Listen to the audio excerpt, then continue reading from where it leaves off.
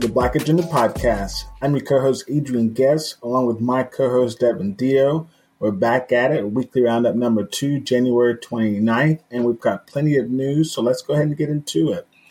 Our first story that we wanted to talk about, obviously, or rather, let's say, hopefully, you've already, kind of been in the loop about the Supreme Court, how Justice Stephen Breyer is going to be stepping down at the end of the current term. And President Biden has affirmed that he is going to appoint a black woman to the Supreme Court. So that's going to be the first time in history that we've had a black woman on the Supreme Court. So there's some top contenders. I think I saw some articles, Devin, that had about 5 names, but this article had about 3. Ketanji Brown Jackson, she's an influential U.S. Court of Appeals justice for the D.C. Court. Leandra Kruger, she's also a justice. She's serving her 8th year on the California Supreme Court.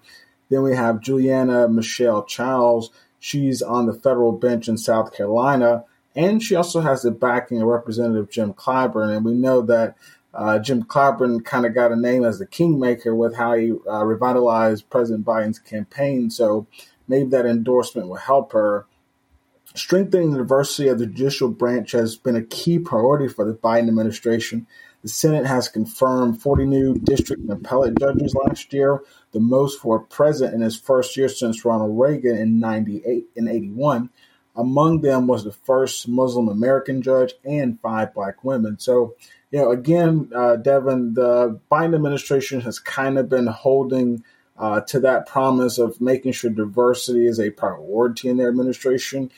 They're doing that through their legislation, and they're doing that through their appointments and even the cabinet. So happy to see this, and we hope that one of these black women are confirmed, and that the Senate doesn't hold this up like they do a lot of legislation.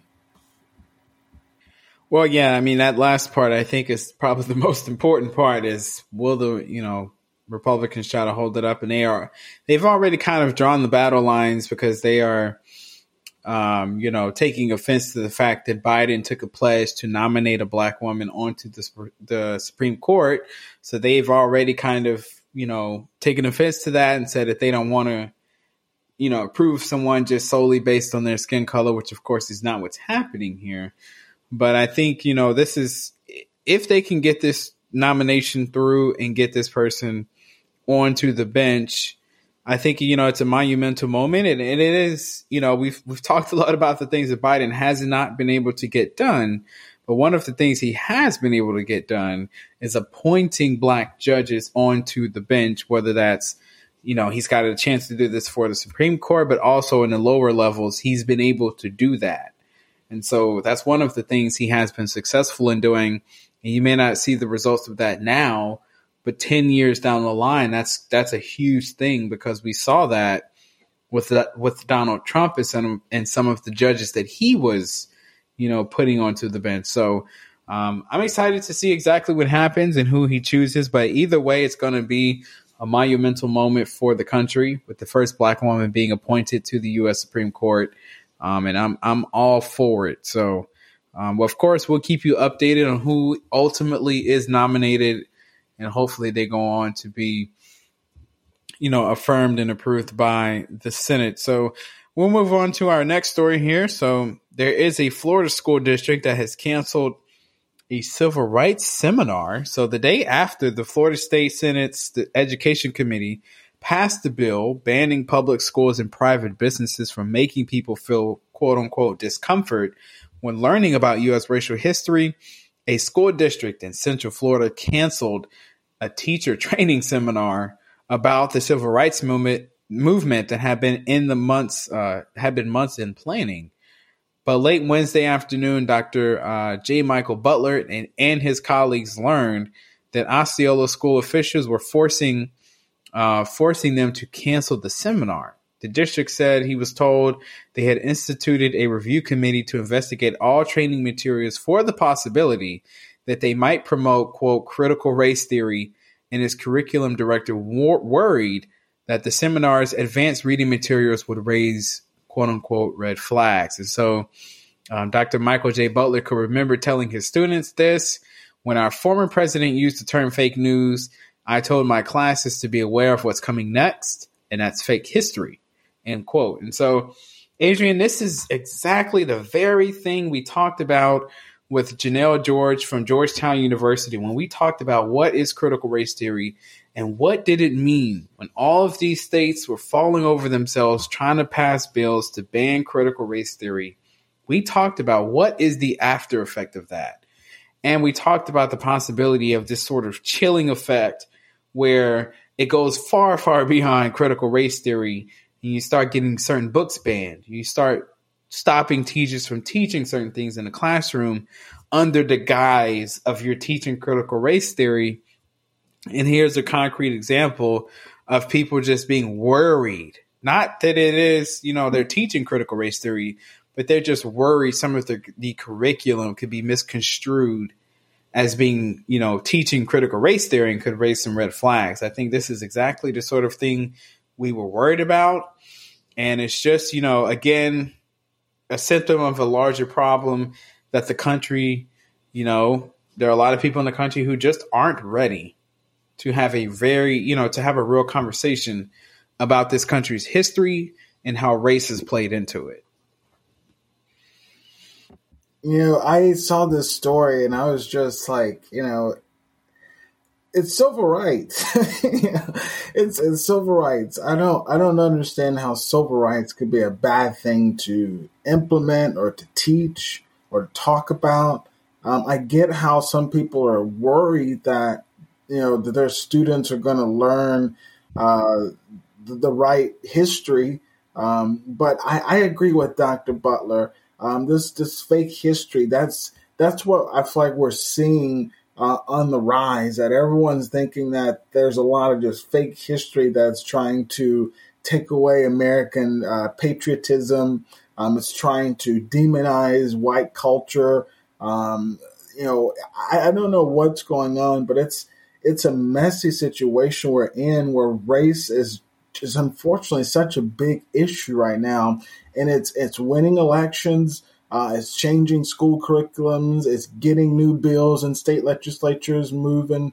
Even in our home state, Mississippi's, got a bill about it where the Democratic Senate walked out. I mean, it's just insane that we're still, talking about how we need to educate our future generations about acceptance of racial differences and what racial history has been like in America and the ramifications of that. So, listeners, we hope that you stay in the loop on all of the stuff that's going on. We're going to make sure to keep you in the loop.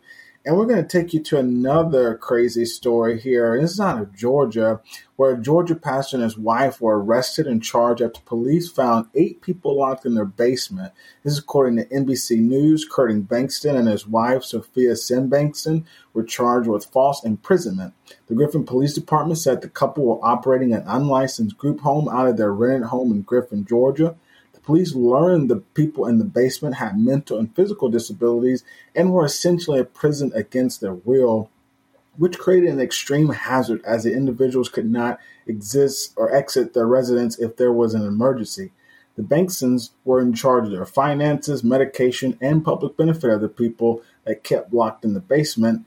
Police also said they denied them medicine and medical care at times. So, again, a crazy story. You don't want your clergymen to be involved in any sort of scandals, less known, kidnapping and imprisoning people where you can't, actually care for them. So another crazy story for us listeners. Crazy is right. What a bizarre story. Hopefully they get what's coming to them, holding these people against their will. What a ridiculous thing. To do, but we'll definitely keep you posted as far as how that story plays out and whatever sentence they get, whether that's by man's law or God's law, they're going to get something, with them being a pastor. But we'll move on to our next story. I like that. That's nice. There you go. little quick hit humor before we get to the end. Yeah. Injecting a little humor up in there. But we'll move to our next story here. Where there was a man whose conviction was reversed in Nevada due to racial stereotypes. So Sean Maurice Dean, who's 55, was sentenced to 12 to 31 years in prison in 2019 in a stabbing case that has since been overturned by the Nevada Supreme Court on grounds that his jury was influenced by harmful racial stereotypes. And this is according to the Associated Press. So according to a panel of 3 judges, defense attorney Gary Woodbury's questioning of prospective jurors about their racial attitudes was, quote, flawed and inappropriate, end quote, and fell below an objective standard of reasonableness. And so the counsel insisted that the prospective jurors must have heard that all African Americans like watermelon and have an attribute of violence, that they are sneaky. Whether counsel himself believed any of the offensive stereotypes is immaterial, because bringing such racial invective into the courtroom cannot be justified. And so this is, a pretty interesting story, Adrian, in that you see invoking certain stereotypes like black people like watermelon, or that they're more prone to be violent and are sneaky. Therefore, you should question everything that they say and not believe it on face value. I think is something that's deeply embedded into the criminal justice system. I think when people think about racism in 2022, look no further than the criminal justice system. The way it's handled in the courts, the way the prisons work. I mean, the entire system is rife full of racial stereotypes being played out every day on the street. And that goes all the way down to the people who patrol the streets and our police officers. They believe some of these very, very same stereotypes. And so you saw it here with the questioning of the jurors. And so it looks like, Mr. Sean Maurice Dean actually had his sentence overturned because of these racial stereotypes. So, I'm glad they're paying attention to it. And so hopefully he does eventually get a fair trial. I hope so. I mean, here we are again. It's America. Race is embedded into everything that we do. In previous episodes, we've talked about this, listener. We've talked about how it's all the actors throughout the criminal justice system, from the judges down to the police officers. Everybody's got to have some changes and some training and some education even. So we'll move forward and go to another interesting story here. Democratic Representative Cori Bush of Missouri revealed that her vehicle was hit by gunfire on Saturday.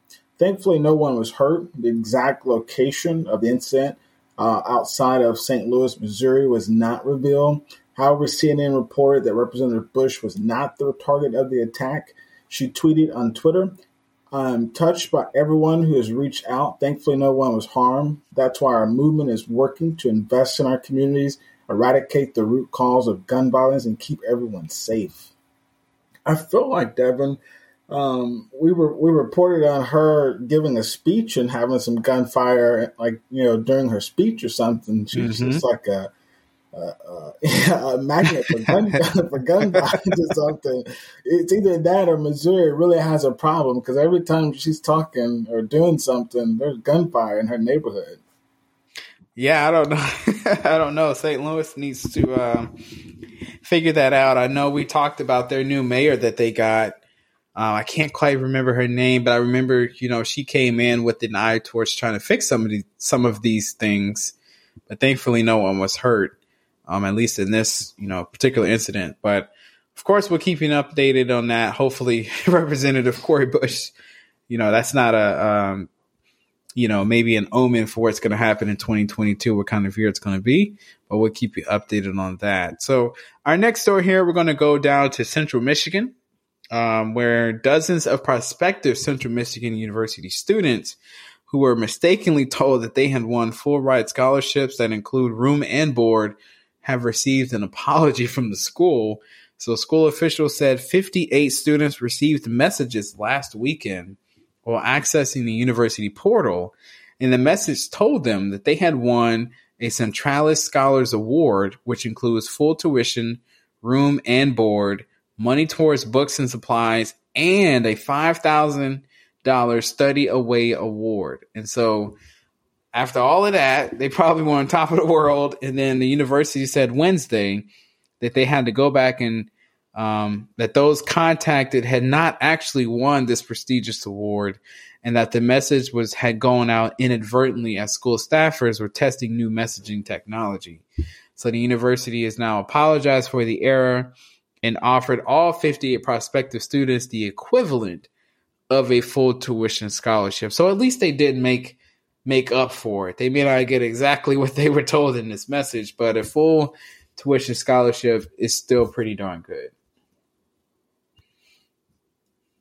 Yeah, I mean, it's one of those things where if I got an acceptance letter where I get full tuition, room and board, books, supplies, and a $5,000 award, I'd be like, damn, that's pretty damn good. Right? I'd be like, I didn't even know they had something where they give out all of that plus a $5,000 bonus. That's like a sign-in bonus or something. Essentially. But I mean, hey, I would have been happy, but full, like Devin said, full tuition is great, listeners. So yeah, hey, maybe that's what you need to do. Try to if you're going to try to be a hacker, do it with university messaging and get some free tuition for people. But our last story to kind of round off our segment here is some good news here. According to the Association of American Medical Colleges, the 2021 school year started with the largest and most diverse class in history. Enrollment by people who identified as Black or African American rose by 21% among the 22,000 plus students who started med school that year. Dr. Cedric Bright says that medical schools have to decrease the cost of medical school as the heavy debt load still discourages people from applying, but said that students need community support as well. According to Norma Pohl Hunter, who leads the workforce diversity efforts of the American Medical Colleges, more Black doctors could mean better outcomes for Black patients. So that's a really great thing to see, more Black students getting into med school, and the fact that this will lead to better outcomes for us because, Black doctors kind of understand a little bit more, can empathize with the community more. So good to see that. But like I said, our last little story to round off our segment here, and we're going to lead you into our first break. So make sure you stick with us. We'll be right back. Thank you for listening to the Black Agenda Podcast. We appreciate your support and we ask that you like, share, and follow us on social media. You can find us on Facebook, Instagram, and Twitter at Black Agenda Pod. That's at Black Agenda Pod. Let's get back to the show. All right, welcome back, listeners. So let's get into our second segment here. We're going to start with a quick update. So first off, the Supreme Court announced on Monday that it will hear challenges to race-based college admissions decisions, which could potentially upend affirmative action in higher education. We actually had an interview in an episode about this last year. So the conservative-funded group Students for Fair Admissions sued the University of North Carolina and Harvard University, claiming that the schools discriminated against Asian Americans, and this is according to The Hill. The case will go before the Supreme Court in October, with the decision being expected by June of 2023. Our next quick update is going to be about the Omicron and COVID-19 pandemic we're still experiencing. Omicron, which is the highly contagious version of coronavirus variant, is still sweeping across the country and is driving the daily American death toll higher than during last fall's Delta wave, with the deaths likely to keep rising for days or even weeks. And so the 7-day rolling average for new daily COVID-19 deaths in the United States has been climbing since mid-November, reaching a little bit over 2,200 on Thursday, which is surpassing a September peak of 2,100 when Delta was the prominent variant. It is now estimated that Omicron is going to account for nearly all of the virus circulating in the nation. So there you go. Omicron is continuing to spread, so please take your precautions. Still wear your mask when necessary. Wash your hands. Keep your distance. We're still in a pandemic. I know it's like year 3 now, but we just have to make sure you stay on top of it. Yeah, it's so tough now to fight COVID fatigue because we've been in it for a while, and I've heard so many people, even my coworkers, say that by this point we just have to treat it like the flu. And I mean, it's tough. I had, one of my favorite aunts passed away with COVID, and it's one of those things to where it's like, it's interesting to think about it now as it gets closer to people that I actually know versus just reporting on, statistics and different things like that. But yeah, it's a real thing. I mean, we're going to have to figure out how do we normalize our lives and get back into some sort of, normalization, I guess you could say, and still save lives. And I'm not sure exactly how we do that without people wearing masks, getting vaccinated, getting booster shots, keeping up with, hand sanitizer and all those other things. So, listeners, do your part. Let's make sure we get through this together. Talking about, doing your part, we've got Morehouse College, who's established the Black Men's Research Institute, BMRI, to investigate the economic, social, cultural, and personal outcomes of issues affecting Black men, particularly where disparities exist in the United States and beyond. Through collaborative thought leadership, the Institute hopes to counter conflicting narratives, distrust, and ambiguity by bringing a clear, authoritative voice to bear on Black men's experiences. Clarissa Merrick Harris, chair of the Division of Humanities and professor of Africana Studies, told Inside the Institute will look into and share how Black men and boys have conquered obstacles and found methods to empower themselves, their families, and their communities.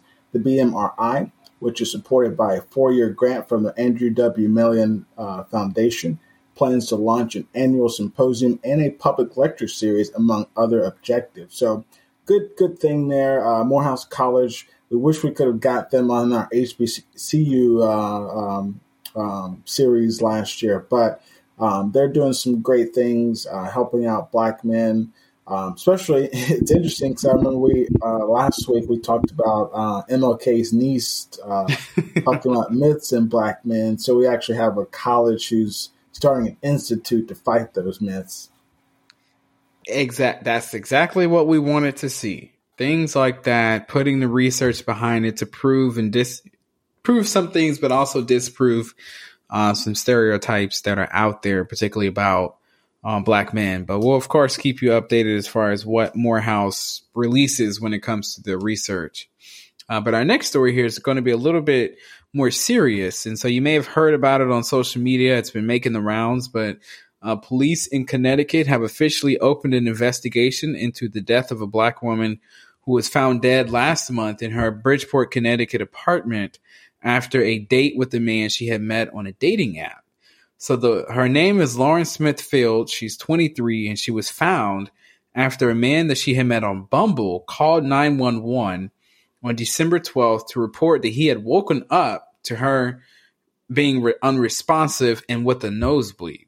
And so in his notice of claim, the family's attorney, Darnell Crossland, said that Bridgeport police failed to investigate and did not recover critical evidence from her apartment, which included a bloodstained bedsheet, a pill, and a used condom. And they didn't recover those until 2 weeks after her death. And that was even after the urging of her family. And so Bridgeport police have not responded to multiple requests for comment about these claims. The Office of the Chief Medical Examiner said Monday that Smithfield's death was, quote, accidental, resulting from acute intoxication. And this was in a statement on Tuesday. Bridgeport police said that as a result of the medical examiner's report, the police narcotics and vice division had opened an investigation, and they will be assisted by the DEA. And so the statement said that she died because of effects of fentanyl, promethazine, hydroxine, and alcohol. And so I've seen this story all over social media, Adrian, especially, a lot of people found it suspicious that the guy she went on the date called the police and said, hey, she's unresponsive. And there was no investigation into exactly his possible role in all of this. And so at least now it does look like they're actually going to investigate what happened. But hopefully it's not too late and they didn't lose critical evidence. And that's the thing right there. Just, the delayed response and just, the lack thereof of really a response, I guess you could say. So we're hoping that there is something that's done because they're moving forward with this investigation. So we'll we'll definitely hope to kind of hear some more news and keep you in the loop of that. Our next story takes us down to Mississippi, our home state. I think we talked a little bit about this story and other stories of cities that are kind of going through this with their unreliable water system. And this has happened in Mississippi's capital city, Jackson. It's causing problems. One hair salon storekeeper was talking about it and how she has to keep dozens of jugs of water in her small shop. This is in South Jackson. She stashes them under the sink along the base of the wall with the slogan, "Jesus is Lord." Even if water stops flowing from the city system, she needs to rinse chemicals out of her client's hair. That's a crazy thing right there. That you've got, you're a business owner, you can't even rely on, the city's water. But we know that Jackson has had a long-standing, expensive-to-fix problem with this aging water system, and the EPA issued a notice this week that the system violates the Federal Safe Drinking Water Act. The order directs the city to outline a plan to correct the significant deficiencies identified in an EPA report within 45 days. The city is experiencing water woes again this week because temperatures dip below freezing and cause problems with membranes in a treatment plant. Crews have been scrambling to fix newly broken pipes, and several Jackson schools closed for in-person instruction because they had no water or low pressure. Jackson will request at least $42 million for short-term water system repairs as state legislators consider how to spend Mississippi's share of the federal money for infrastructure improvements and pandemic relief. So, we know that the government has given lots of money towards infrastructure. I mean, millions of dollars. We got, the infrastructure bill, which was 1 point something trillion towards infrastructure. So much of that is supposed to go to fixing water and stuff like that. This sort of situation is so important, or it takes me back rather to the conversation we had. I don't remember if it was in an interview or weekly roundup, but we were talking about following the money to make sure that all of the money, as this money that the federal government is doing and is trickling down to the states and trickling down to the localities, what is it actually going to? And this is a situation where, if we are going to pass an infrastructure bill, here's clearly a great place to start in the capital city where there's a lot of African-American population. I mean, there's, come on, it's 2022. We shouldn't have, cities that don't pass the Safe Drinking Water Act. Yeah, I mean, I think it's ridiculous, and it's a pattern that Mississippi has shown that they really don't care about the capital city, because the people who work in the Mississippi state capital typically don't even live in Jackson in the first place. So they don't have to experience these things that citizens of Jackson, Mississippi actually have to deal with. And so they've ignored it for so long. Now the price tag is astronomical because there are so many problems because of years of neglect. Now that they actually have to go back and just almost rip out the system and replace it. So this is why that infrastructure bill that they passed at the end of last year is so important. And it's why in a lot of ways that things like the American Rescue Plan, the COVID bill, and Build Back Better, things like that's why they're so important, because these cities need money to make these sort of repairs. I mean, it's unthinkable now to be able to have a business in a city where the water can be shut off without notice, because they're making repairs somewhere. Like, that's a reality in a place like Jackson. Like, it's unheard of, but it's just the way that the state of Mississippi has treated Jackson. They just don't care because it's a majority black city that's run by black people. And their attitude is, it's your problem, you fix it, and the state is not going to help. It's not going to help them out. And so this is what the citizens suffer between the leadership of Jackson and the state leadership in Mississippi. At the end of the day, the people suffer. And it's pitiful because there are children involved. You see the schools have to close because they don't have any water. I mean, it's just an outrageous situation that wouldn't happen in a city that's majority white. Like, let's not kid ourselves. Like, if this was, some place where it was 60% white or 80% white, this would be unheard of. Like, after day one, this would be fixed.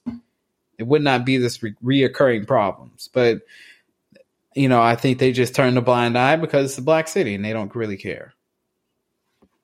Yeah, it's one of those things where they probably would say, well, it's because of failed Democratic leadership or something like that, where that's the issue. And it's not. It's just that the city is, not just had the money to invest. I mean, clearly it's something like Devin said, where you've got to really uproot everything. I think we talked about how much it would cost. I think it was something in the billions. Yes. So, I mean, it's not a cheap thing. No, I mean, and that's infrastructure as a whole across the country, because typically we don't put a lot of money into investing in infrastructure in America, just in general. So when you've neglected doing it for so long, when you finally have to, the price tag is ridiculous. And people say, oh my God, are we really going to spend trillions on infrastructure? Well, yeah, because you spent 50 years ignoring it. So it's like, the bill has come due in a place like Jackson and people don't want to help out. The state doesn't want to help out because they're like, oh my God, it's so expensive. But yeah, you've ignored it for, 3 decades. Like at some point you have to invest in the city, in the infrastructure, or it's just going to fall apart and poison people. But hopefully they get some movement. I mean, they've already requested $42 million, and hopefully the state is smart enough to funnel quite a bit of federal money into Jackson to help with these infrastructure improvements. But of course, we'll bring that to you in a later update. So we're going to move on from Jackson, Mississippi. We're going to go to talk about Mr. Joe Exotic. You may remember him. He has the Tiger King documentary on Netflix. And so it looks like he's not going to be getting out anytime soon. A federal judge resentenced Tiger King, a.k.a. Joe Exotic, to 21 years in prison, reducing his sentence by just a year, despite pleas from the former zookeeper for leniency as he begins treatment for early stage cancer. Joe Exotic was convicted in a case involving animal welfare activist Carol Baskin, and both were featured in Netflix's documentary Tiger King. And so his attorney, Emma Hanna, told the judge that he's not receiving the proper medical care inside the federal prison system, and that a lengthy prison system is essentially a death sentence for Joe that he doesn't deserve. So I don't know. I mean, depending on how you fall on Tiger King, it's sad news. I mean, of course, you hate to hear that he does have cancer, but it looks like he's not going to be getting out of prison anytime soon. Yeah, it's definitely not a good story, I guess. I'm not sure how to do it. Obviously, he did some bad things, but, after watching, the season 1 of Tiger King, I wasn't going to get invested in the second season, but there were a lot of people who, if he's in prison, they should be in prison because they did the exact same thing that he did.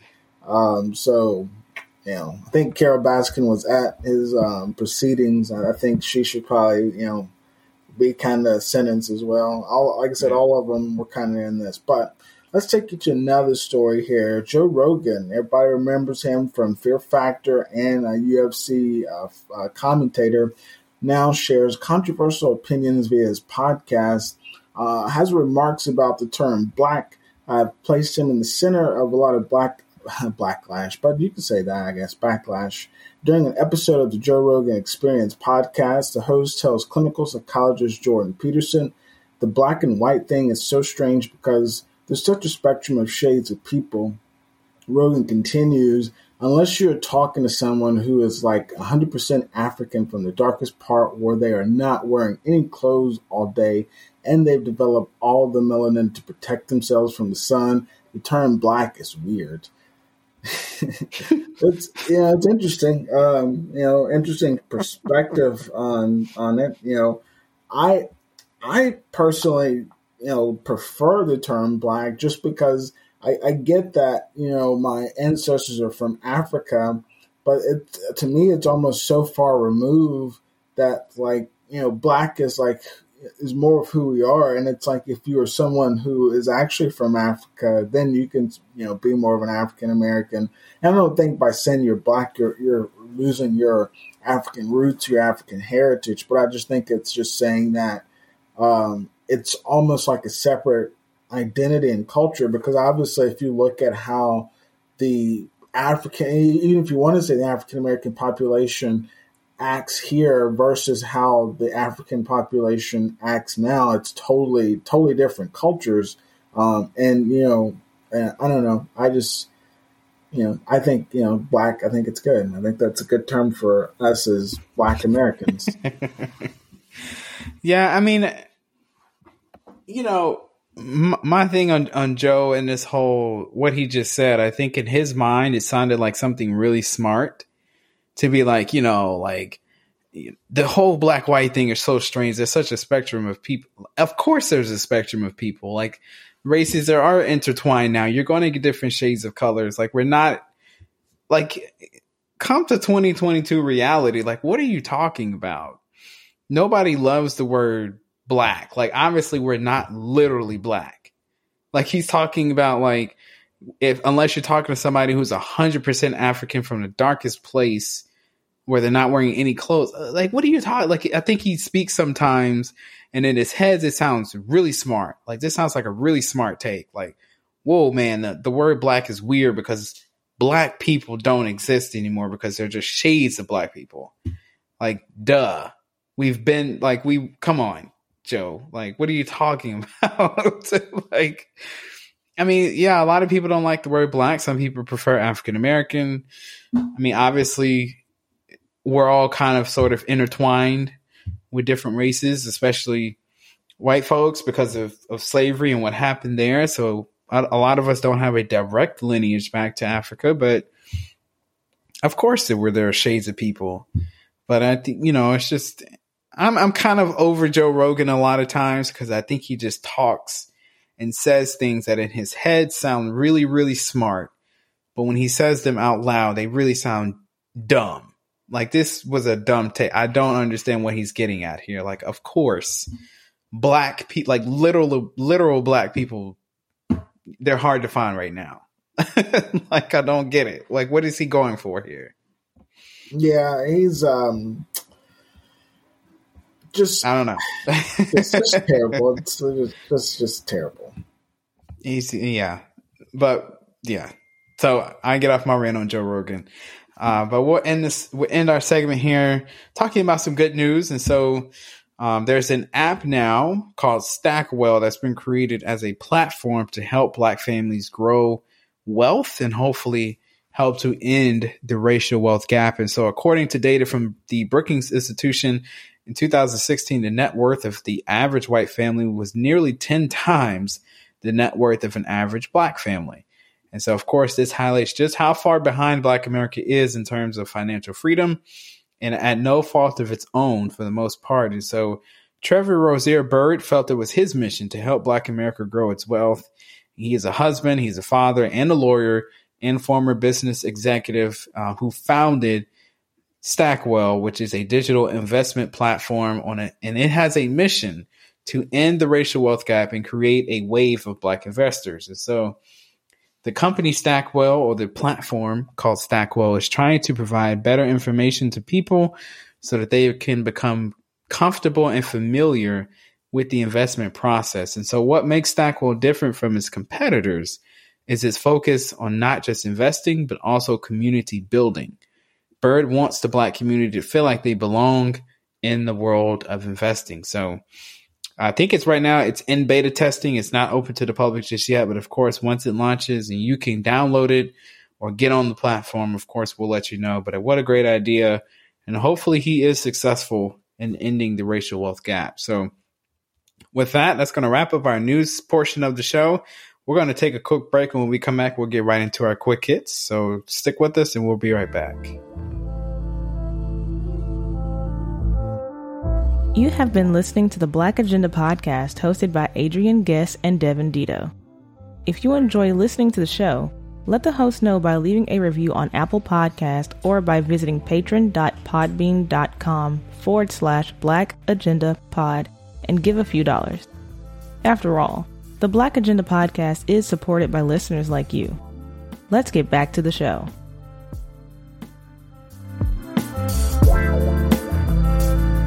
All right, welcome back, listeners. So let's get into our quick hits. We've already kind of had little bit of fun on the show, but let's really get into it this time.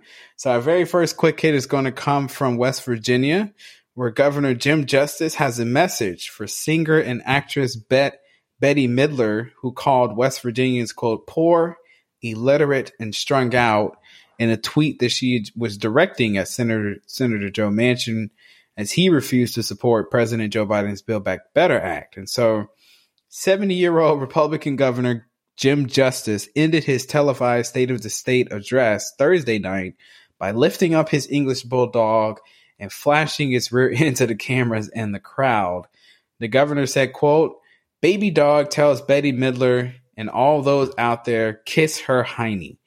And he was grinning as people applauded, and some even gave him a standing ovation. So Midler shot back in a tweet with the ranking of states from an unnamed source showing West Virginia near the bottom in healthcare, education, and the economy. And so Midler said the dog's hiney would make a better governor, though she used a stronger word than that. After receiving backlash, Midler apologized to the good people of West Virginia for her outburst in a follow-up tweet later that day. So there you go. Midler has some strong words about West Virginia. Hopefully, baby dog never really understands what she was used for when she got picked up and had her butt showed to the rest of the world. But I guess the message got across because Midler did eventually apologize. Yeah, I guess so. I mean, it was, I guess the governor was trying to just poke a little fun, but it's good points. The people of West Virginia aren't supporting Build Back Better because they're not getting Joe Manchin, change his mind. So maybe we'll get some justice around that. But let's go to, I think this is out of Southern California and Silicon Valley area. Talking about settling into a new home and some scientists helping transplanted burrowing owls feel a little bit better about their new home in an interesting way. Actually, they're using fake poop to kind of help the owls feel better. The owls' grassland homes have been taken away due to prime real estate, and they're losing, like I said, in Silicon Valley and Southern California.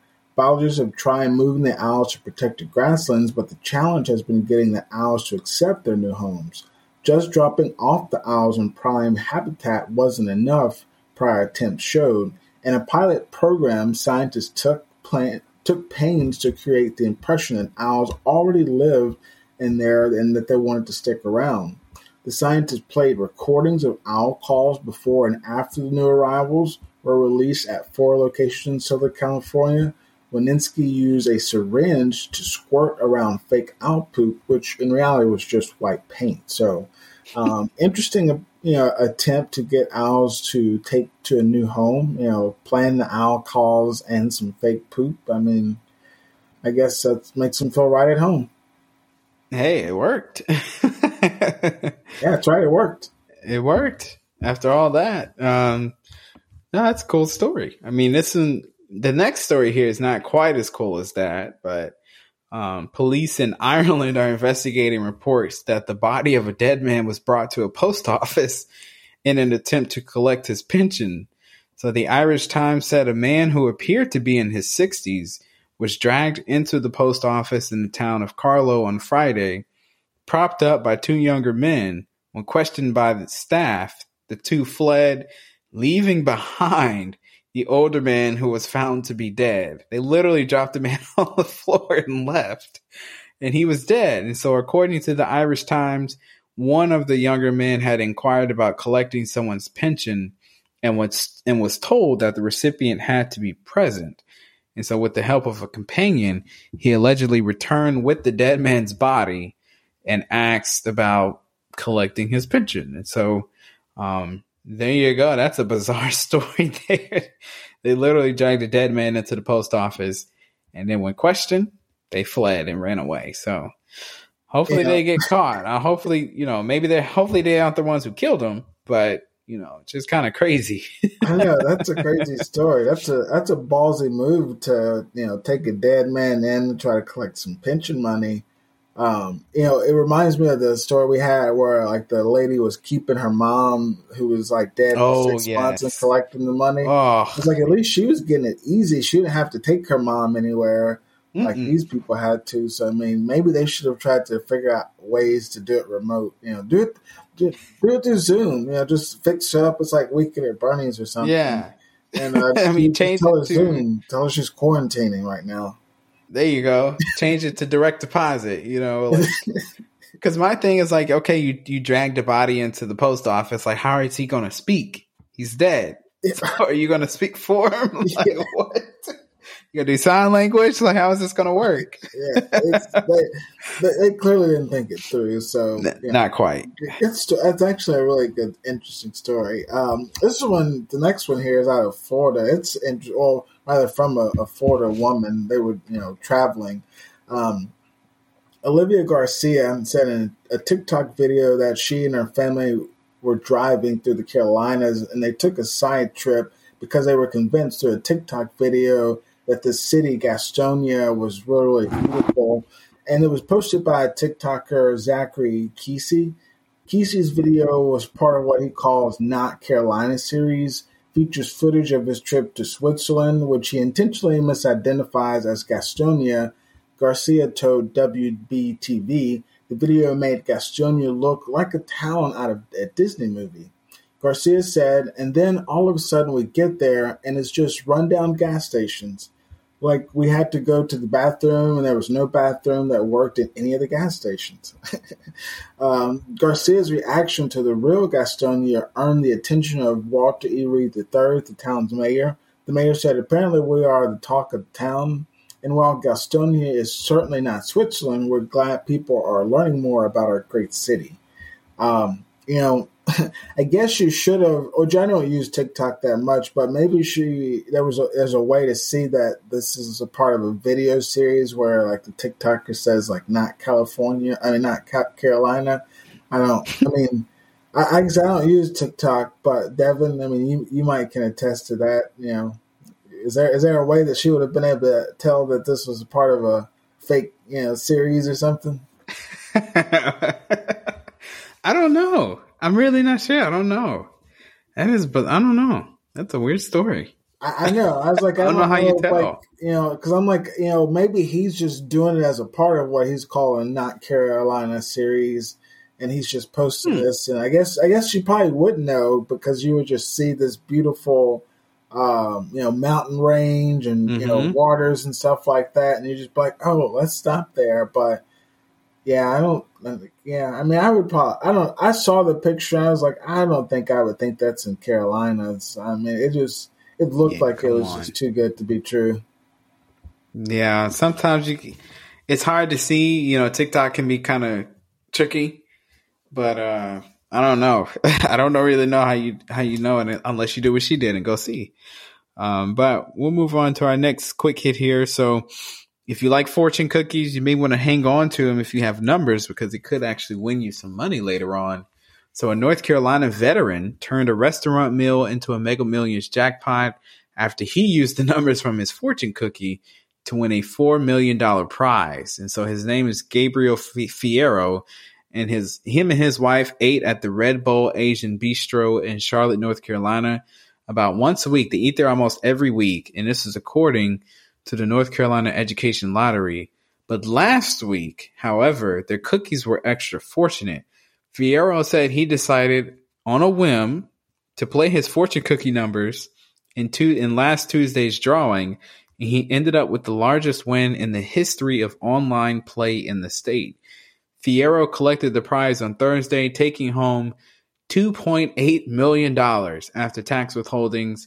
The 60-year-old, who is retired as a disabled combat veteran, said that he is going to invest most of his winnings.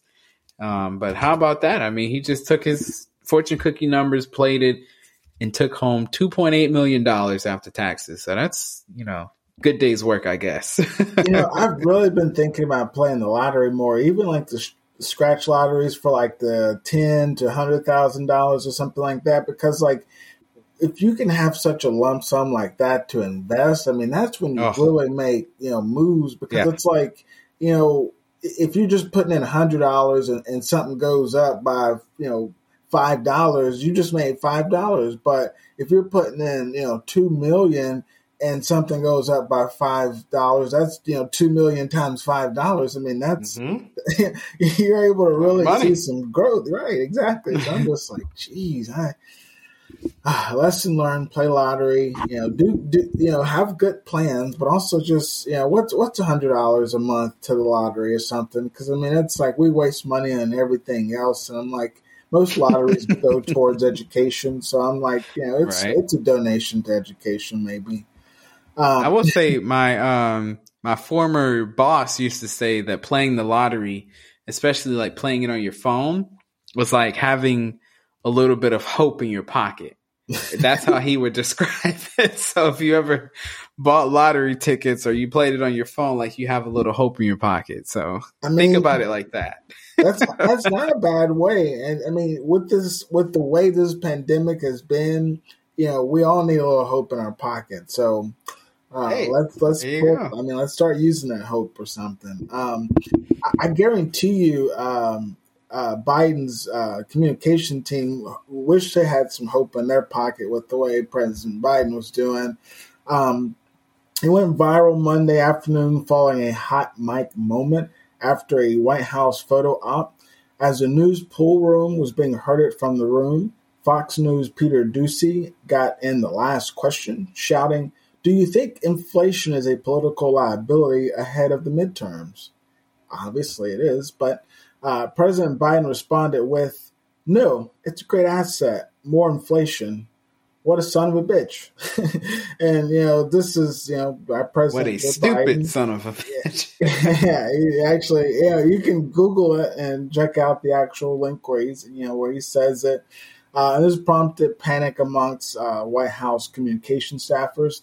Some people compare Biden to Trump, but I think Trump was much worse than, this is only one gaffe from President Biden compared to all the stuff that Donald Trump said, but it is his first year. And also they mentioned that, it's a bad question because, inflation is going to be a liability ahead of midterm. So it's just like, President Biden was just trying to, I guess, be an American. And, I saw somebody post on social media that this was like the first time that they've been able to relate to him. So maybe this will help him out. I mean, hey, maybe it could work to his benefit. I mean, it's things aren't going very well for the president right now. And so it probably was a little bit of frustration coming out, as well as it being a terrible question. I think it was some frustration coming out just about where things are with, his approval ratings being where they are, not being able to get his agenda through. And then you get a question like this from a reporter and Peter Doocy, who's not really that great, coming from a news organization like Fox News, who spouts not misinformation 24 hours a day, 7 days a week. So you're not happy with what they're saying. So I think it was just a culmination of a bunch of things. And he just let it go in that moment and called him a stupid son of a bitch, right on a hot mic.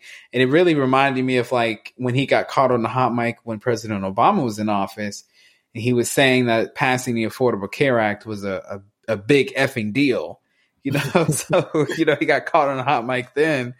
But I also was like, well, hey, that's the Joe Biden I was kind of used to hearing a little bit, just not Donald Trump where he says it all the time, but, you hear a little bit of realness and like, okay, that was a really stupid question. Nobody loves inflation. Like, come on. I was reading an article talking about how the Biden communication strategy is trying to shift away from all these conversations with Congress to more, connections with the American people. So, maybe this is part of that strategy. I mean, hey, maybe it'll work. And we got the midterms coming up. What do you have to lose by being real with the people? Don't say that. You sound like Donald Trump. Well, that's true. You have to turn into that. But, we'll see how this new communication strategy works out. But yeah, listeners, so that's going to be it for our quick hits. And so the only thing we have left is just our normal ending to let you know what's coming up on the podcast. So stick with us and we'll be right back.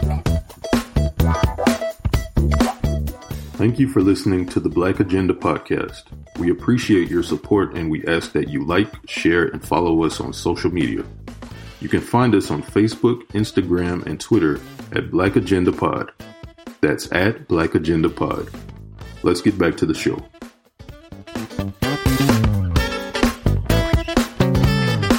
All right, welcome back, listeners. So as always, we're going to give you a look forward as to what is upcoming on the podcast.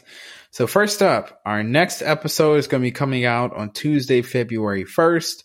This time we're going to be covering Black contributions to America's success. So that is going to be our very first episode of Black History Month, which is February. And so the month of February is all about celebrating Black history. And we're going to start the month by giving you some stories of Black contributions to America's success. So we're going to let you know. Make sure you follow us on Facebook, Twitter, and Instagram. We're hoping to line up a very good guest for that show. So, and if not, we're going to bring you some great stories, no matter what happens, about some of the contributions that we have made to this great country. So make sure you stick around for that. It's going to be coming to you on Tuesday, February 1st. After that, our next weekly roundup is going to be on Saturday, February 5th. That's going to be weekly roundup number 3. So make sure you tune in for that to get all your news from the past week in a nice, neat package here with me and Adrian on Saturday. So again, Tuesday, February 1st, it's going to be Black contributions to America's success. And then also coming up after that, Saturday, February 5th, weekly roundup number 3. So make sure you tune in for both of those. There are going to be some great episodes coming to you. So before we go, we also want to let you know we do have some big things coming up regarding our donation page and also our charity of the month. It's going to be coming back next month. And so Agent's going to let you know what you have to look forward to. Absolutely. As Devin was kind of alluding to, next month is going to be good for us, Black History Month. So some really great interviews that we're going to be discussing about a lot of things in the Black community. But we're also going to be introducing our new donation page to Patreon, which we're also going to have merchandise where you can get things as you give to us. Different things on top of the merchandise. You'll be able to also be a part of different, community groups, get fan shout outs, meet with us, different things like that. So like I said, be on the lookout for that. That's going to be a really exciting thing as we're seeing a lot of growth. We're nearing 10,000 downloads, so we're really, really excited about that.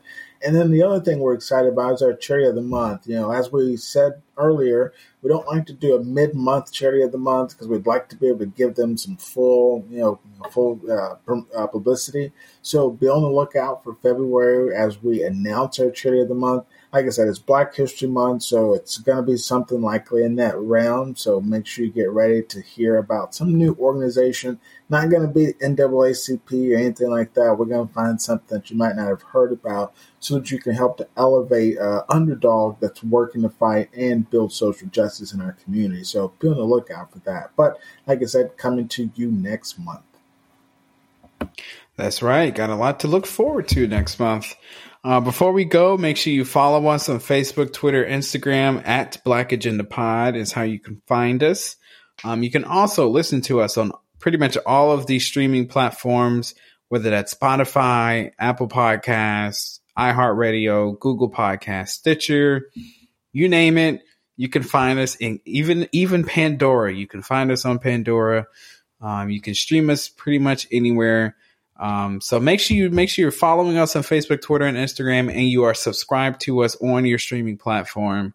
And so that way you don't listen or you don't miss out really on anything that we have coming up. So we have some great episodes coming to you. Also, just make sure you tune in next week. Tuesday, February 1st is going to be Black contributions to America's success. And then Saturday, February 5th is going to be weekly roundup number 3. That's our opportunity to bring you some more news from the past week. And so make sure you tune in for those 2 episodes. So for me and Adrian, we've enjoyed bringing you the news from this week. And until Tuesday, February 1st, we'll catch you next time.